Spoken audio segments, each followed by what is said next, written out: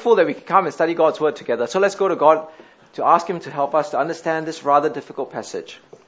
Dear Father, as we come before you today, we pray that you will help us to understand your Word, understand it as it came to Daniel, understand it as it spoke to your people in Israel, but most of all to speak to us what it really means to us today as we live in Christ. And we pray for all these things in the name of Jesus Christ. Amen. Now when I look at my life and I get older, I often look back with wiser eyes, and as I look back with wiser eyes, I often realize that maybe I made many mistakes. I think it might be the same for you. You know, when you look back on life, you may come to regret some of the decisions that you have made. And obviously, if you don't, then maybe you haven't gotten any older or wiser yet. But when I look back on life, you know, there are things which I wished for, which were probably not good things. There are things which I prayed for myself and others, which were probably not for the right motives.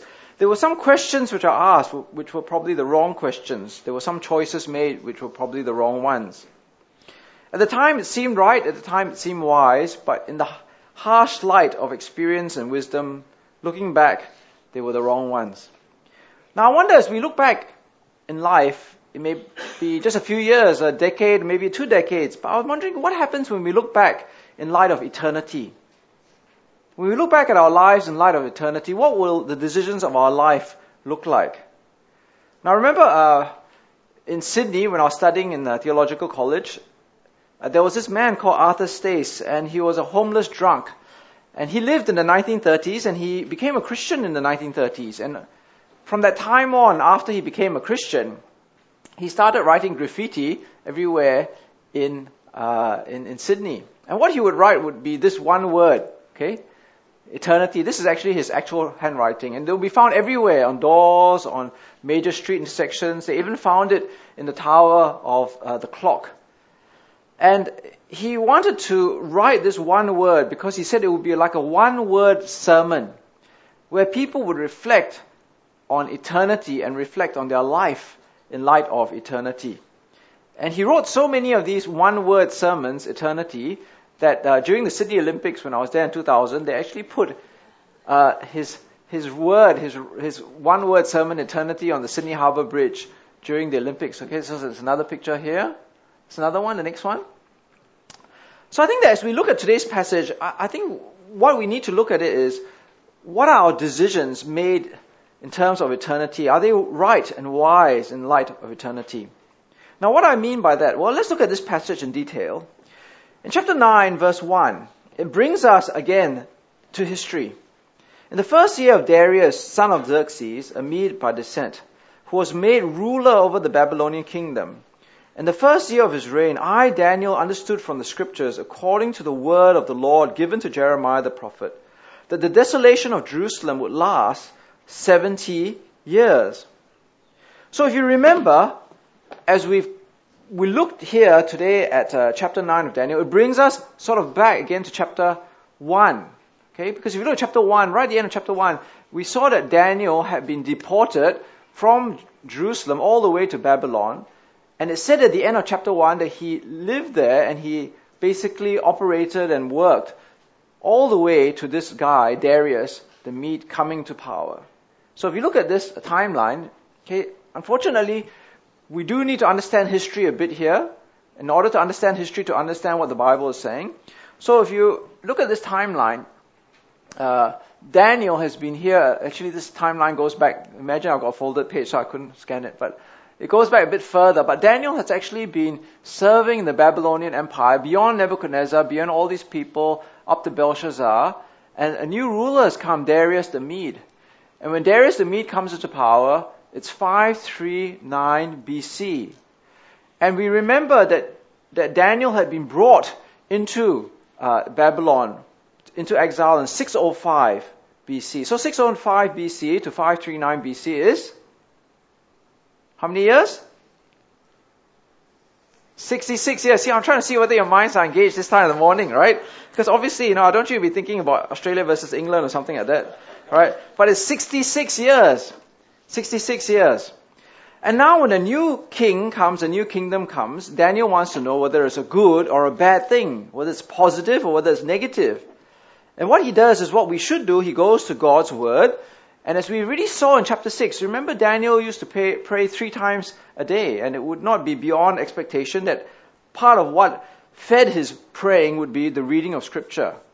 And he would know from Scripture, the prophet Jeremiah, that Jeremiah had prophesied just as Daniel had come into captivity in Babylon, that God was actually punishing Israel because of her sins. So Jeremiah chapter 25 says this, and we have to pay attention to this because it sets the background of what is being said in Daniel. In chapter 25, it says, "Therefore the Lord Almighty says this, because you have not listened to my words, I will summon all the peoples of the north, and my servant Nebuchadnezzar, king of Babylon, declares the Lord, and I will bring them against this land and against its inhabitants and against all the surrounding nations. I will completely destroy them and make them an object of horror and scorn and everlasting ruin. I will banish from them the sounds of joy and gladness, the voices of the bride and bridegroom, the sound of millstones and the light of the lamp. This whole country will become a desolate wasteland, and these nations will serve the king of Babylon 70 years. But when the 70 years are fulfilled, I will punish the king of Babylon and his nation and the land of the Babylonians for their guilt, declares the Lord, and will make it desolate forever." So as Daniel reads the book of Jeremiah, as he reads the prophecy of Jeremiah, he knows then that the exile was not an accident. It is not part of the ebb and flow of world history. It's not part of chance and fortune. It is part of God's judgment that he would bring his people into exile in Babylon. But he knows also that the judgment will last 70 years. And he knows that he has lived 66 years in Babylon. So what does he do? Well, in verse 3, as a result of knowing what's going to happen and knowing the will of God, in verse 3 it says, "So I turned to the Lord God and pleaded with him in prayer and petition, in fasting and in sackcloth and ashes." Now this "so," as we read here in verse 3, this "so" here is the idea of "therefore," right? And it's a very big "so." It's a very big "therefore." Because it says there, as he read God's word and he knew of the will of God, therefore and so, he applied himself to following God's will.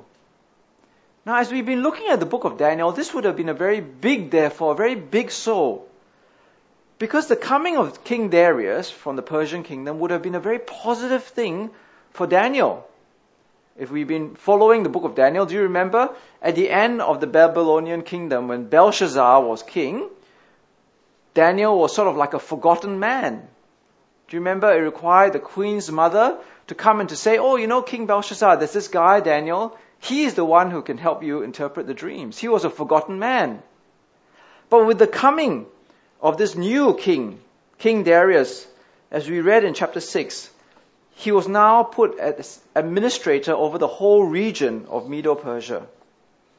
And he had been living there for 66 years. So therefore it would have been very tempting and very attractive for Daniel to not think about going back to Jerusalem, to think about going back to Israel. Right? He would have been very happy living in Babylon, living in this Persian kingdom. It would have been good for him economically, good for him job-wise. But here we see in verse 3, knowing God's will, he chose to then turn to God and to pray to God that God's will would be done. It's just like the Lord's Prayer, right? When you pray, "Thy will be done." And here we see Daniel actually coming to God and praying that God's will will be done and God's people, including Daniel, be brought back to the promised land. Now, I was reading this book by J.I. Packer, and I found it tremendously profound because what he said was, the will of God is both an action and a decision. The will of God is both an action and a decision. See, the will of God is where God decides to act in history in a certain way, and he acts, and it is done. But the will of God is also a decision. We choose to follow the will of God. We choose to align ourselves with the will of God in his world. And the will of God, if you look at this map, was for God's people after 70 years was to return from Babylon all the way to go back to Jerusalem, which was a desolate, destroyed country. And how the will of God as an action showed itself in Daniel's life as the will of God as a decision was that Daniel chose to go to God, to pray to God and say, you've made this promise now, I want to be part of this promise to return your people into the promised land. And in Daniel chapter 29, if you look at this passage, God actually said that the return after 70 years would happen because God's people themselves would call upon God to bring his people back to the promised land. So Jeremiah chapter 29 says this. This is what the Lord says. When the 70 years are completed for Babylon, I will come to you and fulfill my gracious promise to bring you back to this place. For I know the plans I have for you, declares the Lord. Plans to prosper you, not to harm you. Plans to give you hope in the future. Then you will call upon me and come and pray to me, and I will listen to you. You will seek me and find me. And when you seek me with all your heart, I will be found by you, declares the Lord, and will bring you back from captivity. See, here was Daniel aligning himself with the will of God to bring his people back. And actually choosing to pray to God, I want to go back to the promised land, even if it means living in the poverty, in the desolation, in the desperation of Israel compared to the great position that he would have held in the Persian kingdom. And I think that as we look at this, I just want to have a bit of a side, right? Because if you think about this for a moment, that is the way that God has always worked, isn't it? God tells us in Scripture what his will is, his decision is, so his action is in this world. And then he also invites us to follow his will. That's what I didn't actually ask Johnson to do the Lord's Prayer. But then when we pray the Lord's Prayer and we say, your will be done, both on heaven and earth, we are actually committing ourselves to God and saying, we will be part of your plan for the world, your will for the world. And God's will for us is very plain, isn't it? That we must put our faith in Jesus. We must use our gifts to build one another up. We must go out into the world to bring the good news into this world. And I wonder whether for ourselves, whether we would be like Daniel and whether we would choose as a decision to follow the will of God as he acts in this world. Well, Daniel had no uncertainty in his decision. He decided straight away to go to God to pray. And as he prayed, we noticed that he was fasting and he was wearing sackcloth and he was putting ashes on himself. Now, why was he doing these things?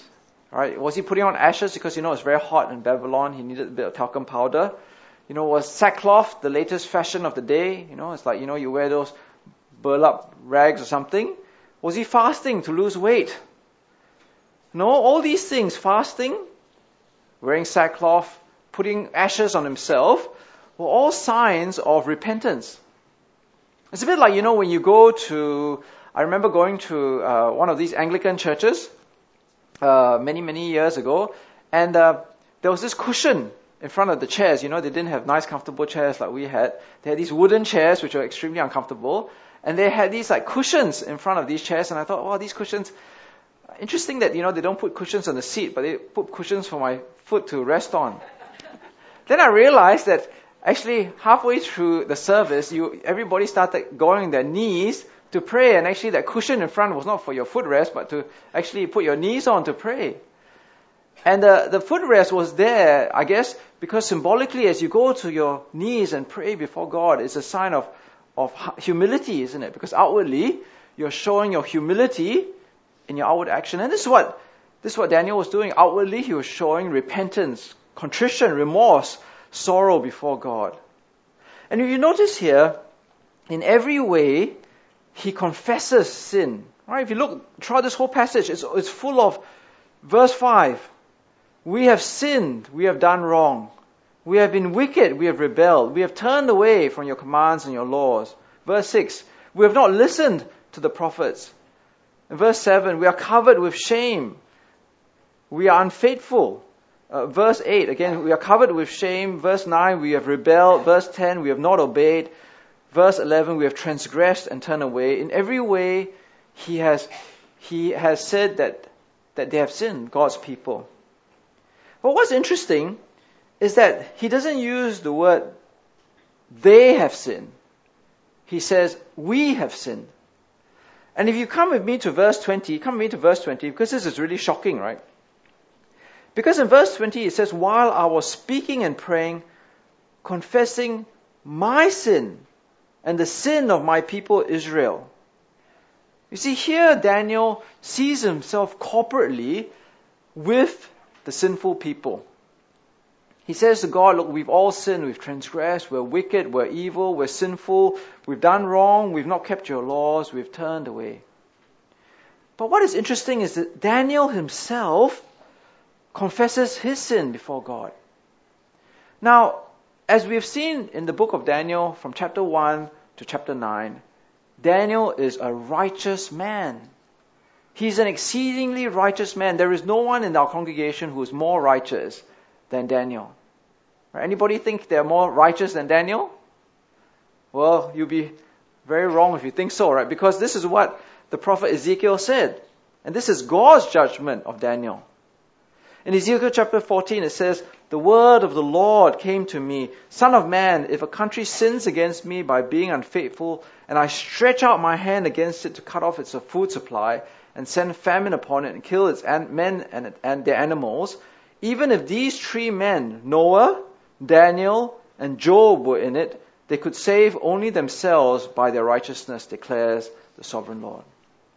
So in God's eyes, Daniel was an exceedingly righteous man in the class of Noah and Job. But here we see that even the great righteous man Daniel confessed his sin corporately together with the people. And I think this is again an important point, that as we pray to God, confession of our sin, repentance and sorrow of our sin must be part of our prayer life. I know that I've heard of some churches and some pastors who seems to suggest that either confession and repentance are part of some elementary part of the Christian life, or some pastors even say that we don't even have to confess and repent of our sins as Christians. That somehow the more mature you are as a Christian, the less repentance and confession we must have. But no, that's not right. Even Daniel, the righteous man Daniel, confesses in every way that he is sinful together with all the other people. Even while he is in Babylon, there are things that he is not holy enough before God. And I think for ourselves, the more mature we are as Christians, the more aware of God's holiness we are of, the more we realize in our own life how unrighteous and how ungodly and how unholy we are, and all we need to pray to God and confess. It's the first thing that Daniel does is to confess and repent of the sins of himself and of his people.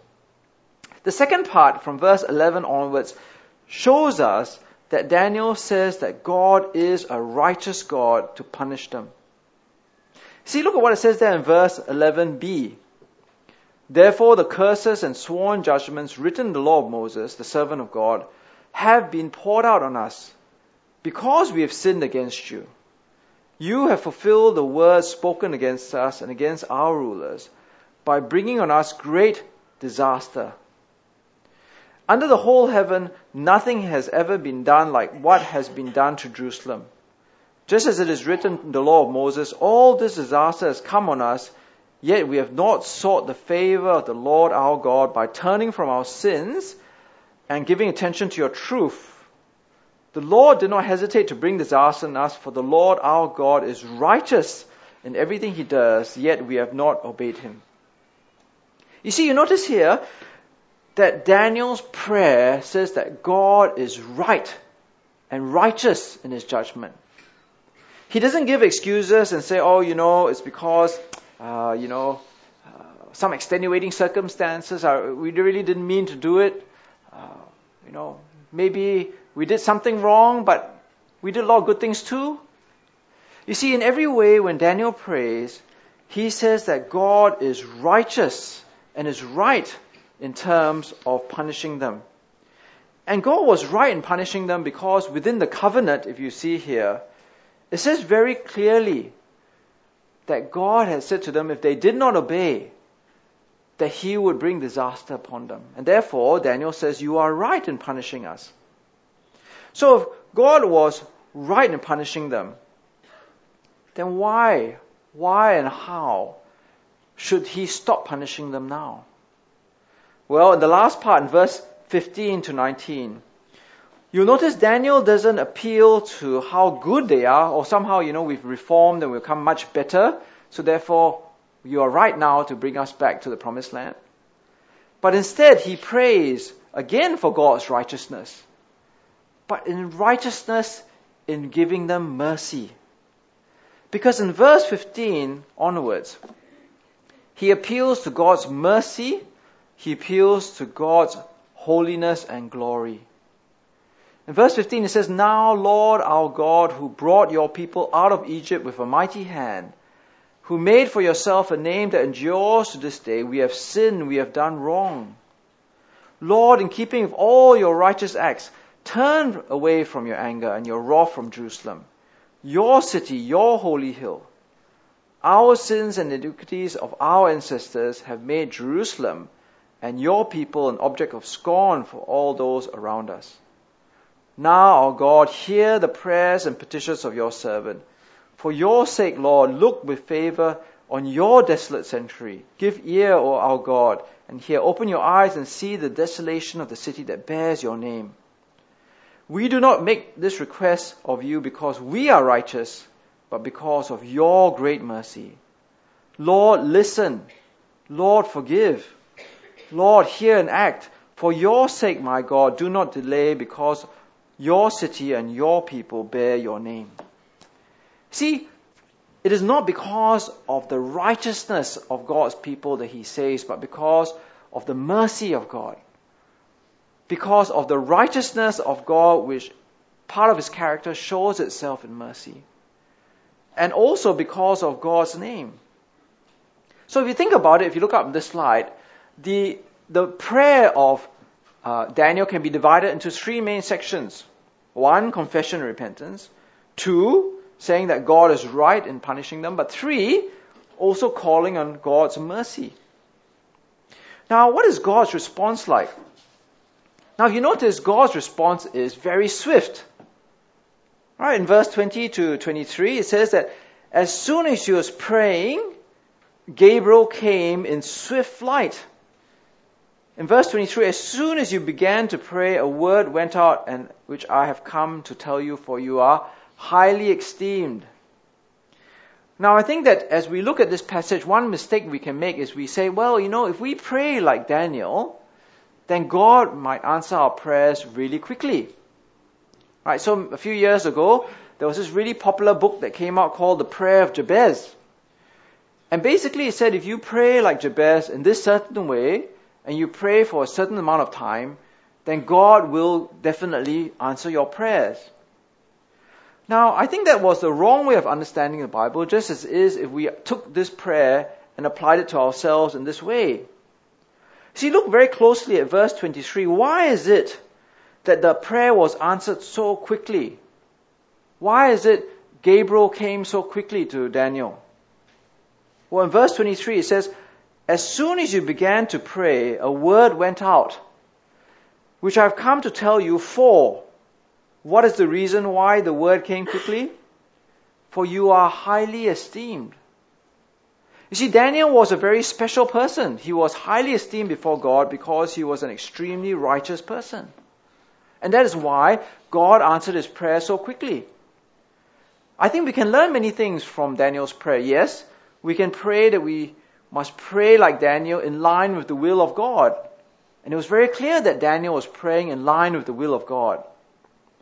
We can learn by how he prayed in repentance and confession and crying out to God's mercy.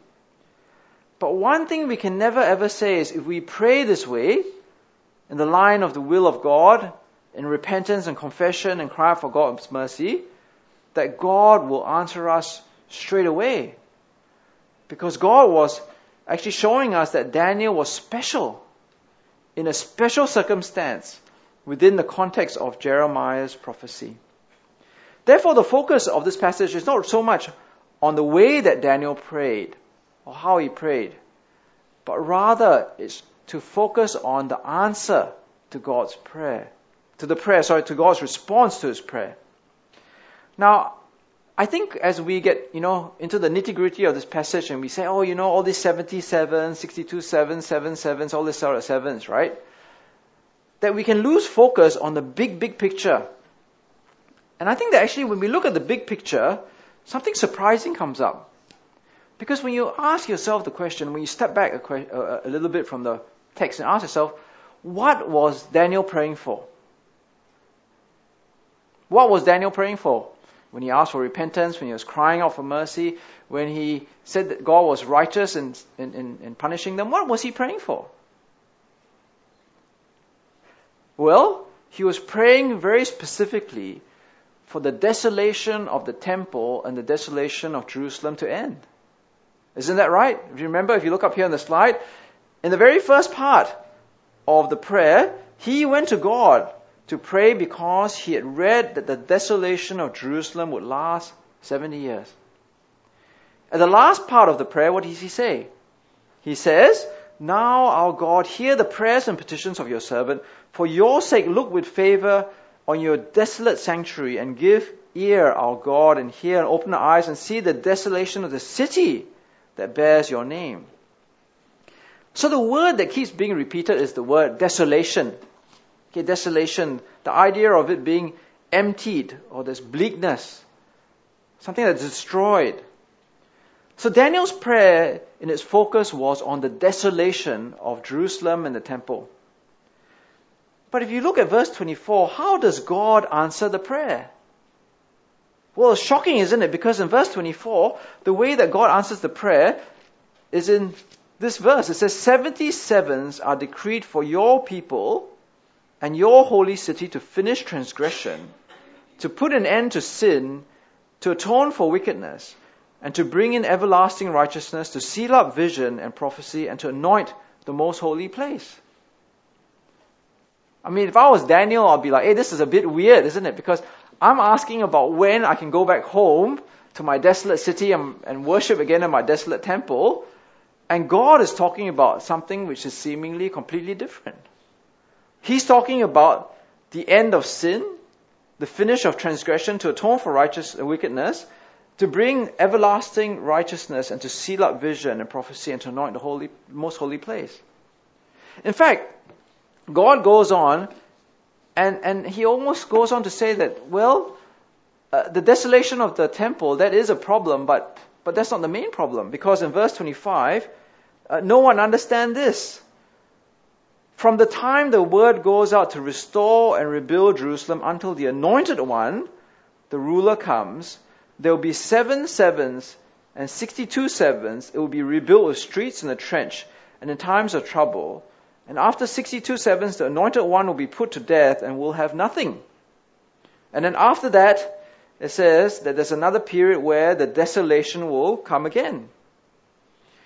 Now, if I was Daniel, I'll be pretty disappointed, isn't it? Because I'm thinking about going back to Jerusalem. I'm thinking about going back to the temple. But God is focused on this fellow called the Anointed One, and he tells me that after the Anointed One comes, at some point in time, my temple, my beloved temple, and my beloved city will be desolate once again. I mean, that must be such a downer. But God has a different focus from Daniel's focus. See, the focus of Daniel's prayer was on the desolation of the temple, the desolation of Jerusalem.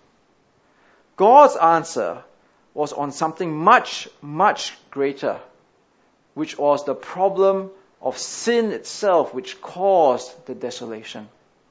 You see, if you think about it a moment, what exactly was Israel's problem? Was it the desolation that was the problem? No, it wasn't. It was all those things in the first part of the prayer. The repentance for sin, the confession of all the wrongs that they'd done, the wickedness, the transgressions, the rebellions, the turning away from God. And God was saying that the answer that I'm giving you is not to deal with the symptom, which is the desolation, but with the sin itself. See, a few weeks ago, I had a terrible cold, right? I had a terrible flu. My nose kept running. I was really stuffed out. I think you noticed it when I was preaching. And my house basically was full of used tissue paper, right? There's tissue paper everywhere. Now I went to see the doctor after a little while, and imagine if the doctor just gave me medicine to stop my running nose, but nothing to solve the problem of my flu. That wouldn't really be a very good and effective treatment, because my nose would stop running, but I'll still be sick. And I think that's the problem here of Daniel's prayer in a sense, right? It's too narrow. It just deals with the symptom, which is the desolation of the temple and the desolation of Jerusalem. But God, like the master physician, deals with the heart of the problem. He says, in the future, my will is to deal with the problem itself, the problem of transgressions, to put an end to sin and to atone for wickedness and to bring everlasting righteousness. And he gives this very, very weird and confusing timeline of the 70 sevens. Now I know that I've been to some of your Bible study groups, and you're thinking it's 7 a week. Is it a year? Is it a decade? Is it a century? How come there's 70? Why is it the times like that? Right?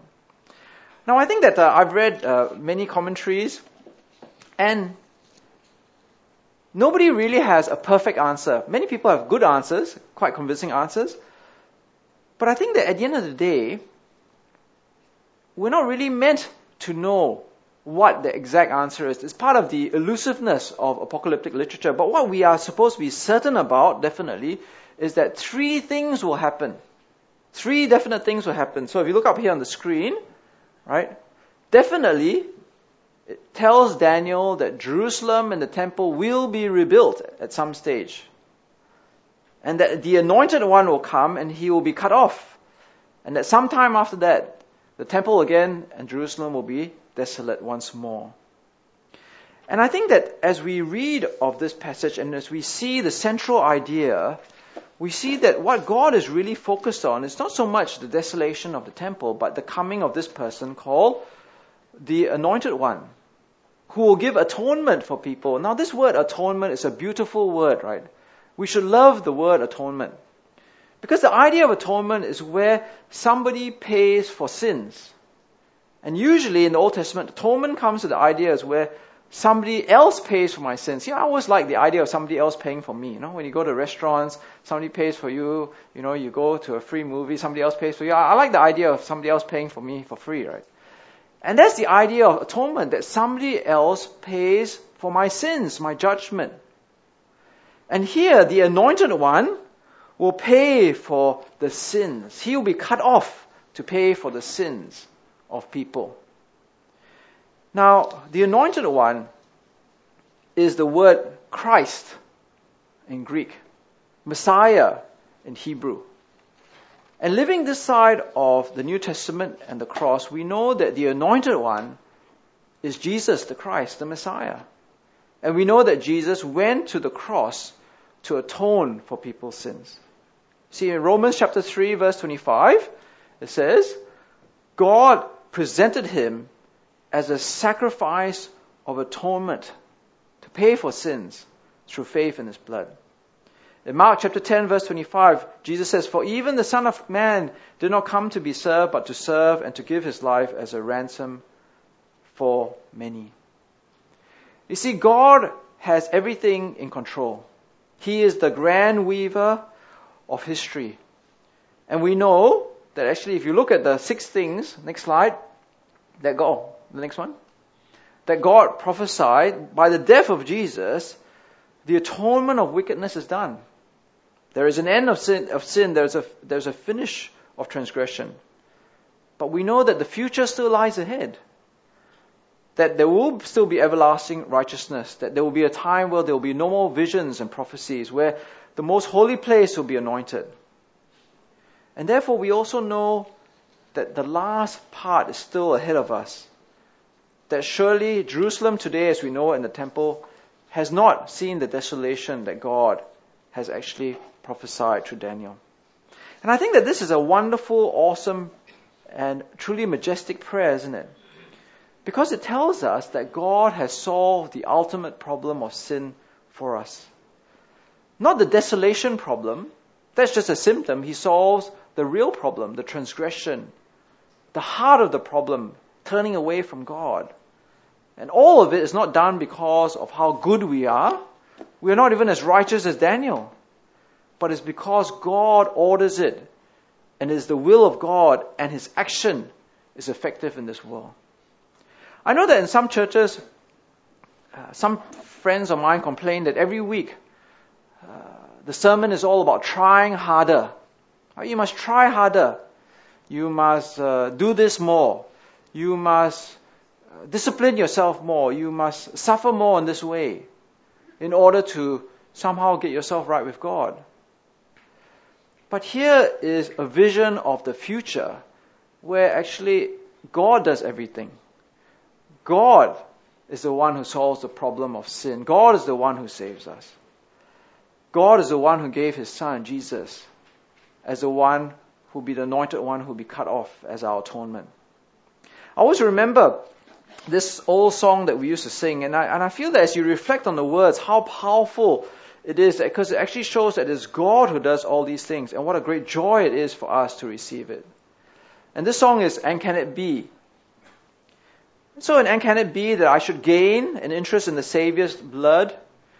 Died He for me who caused His pain? For me who Him to death pursued, that Thou, my God, shouldst die for me. Amazing love, how can it be that Thou, my God, shouldst die for me?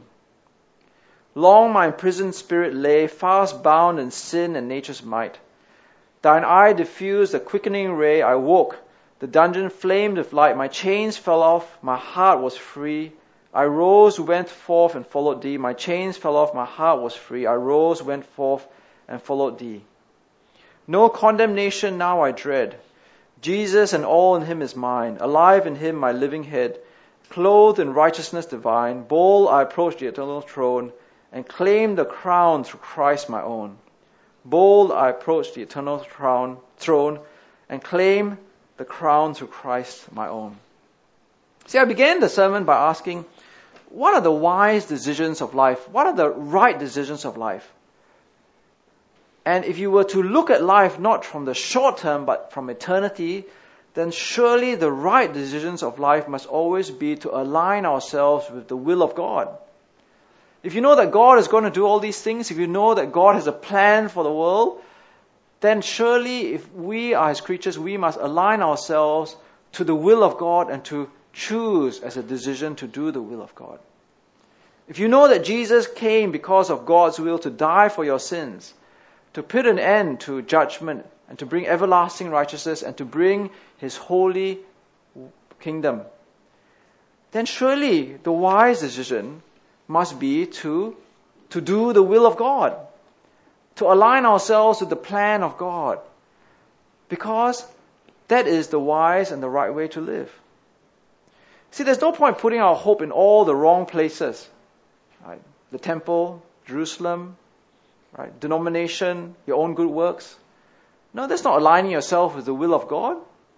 You know what God's will is, then you need to align yourself with the will of God and to live in light of what He's going to do. You know the future, you see the future. And if we know and see the future, then that's truly do the will of God in our lives. And that's to bow before God, to throw ourselves at the mercy of God and say, thank you, thank you, thank you for the atoning death of Jesus Christ on the cross. Let's go to God in prayer. Dear Father, as we come before You today, and we truly want to thank You for You are the person that controls history. You are indeed the one who has brought Your will and Your plan into the world, and You've taken action. Help us to see that You've already fulfilled part of that vision that You gave to Daniel. That indeed Jerusalem was rebuilt, its walls rebuilt, the temple rebuilt. Indeed Jesus, the Anointed One, came and was cut off as an atoning sacrifice. But help us to see that in future, truly the temple, Jerusalem again, will be desolate. And the end will come. And truly, all of us will rise again to be judged. Help us to, in every way, to learn the lesson of Daniel, and to, as soon as we know of your will, to cast ourselves upon it and to align ourselves with it, and to continue to always trust in you in everything we do, because we know that it is not salvation from ourselves, but salvation from you that really matters. And we pray for all these things in the name of Jesus Christ. Amen.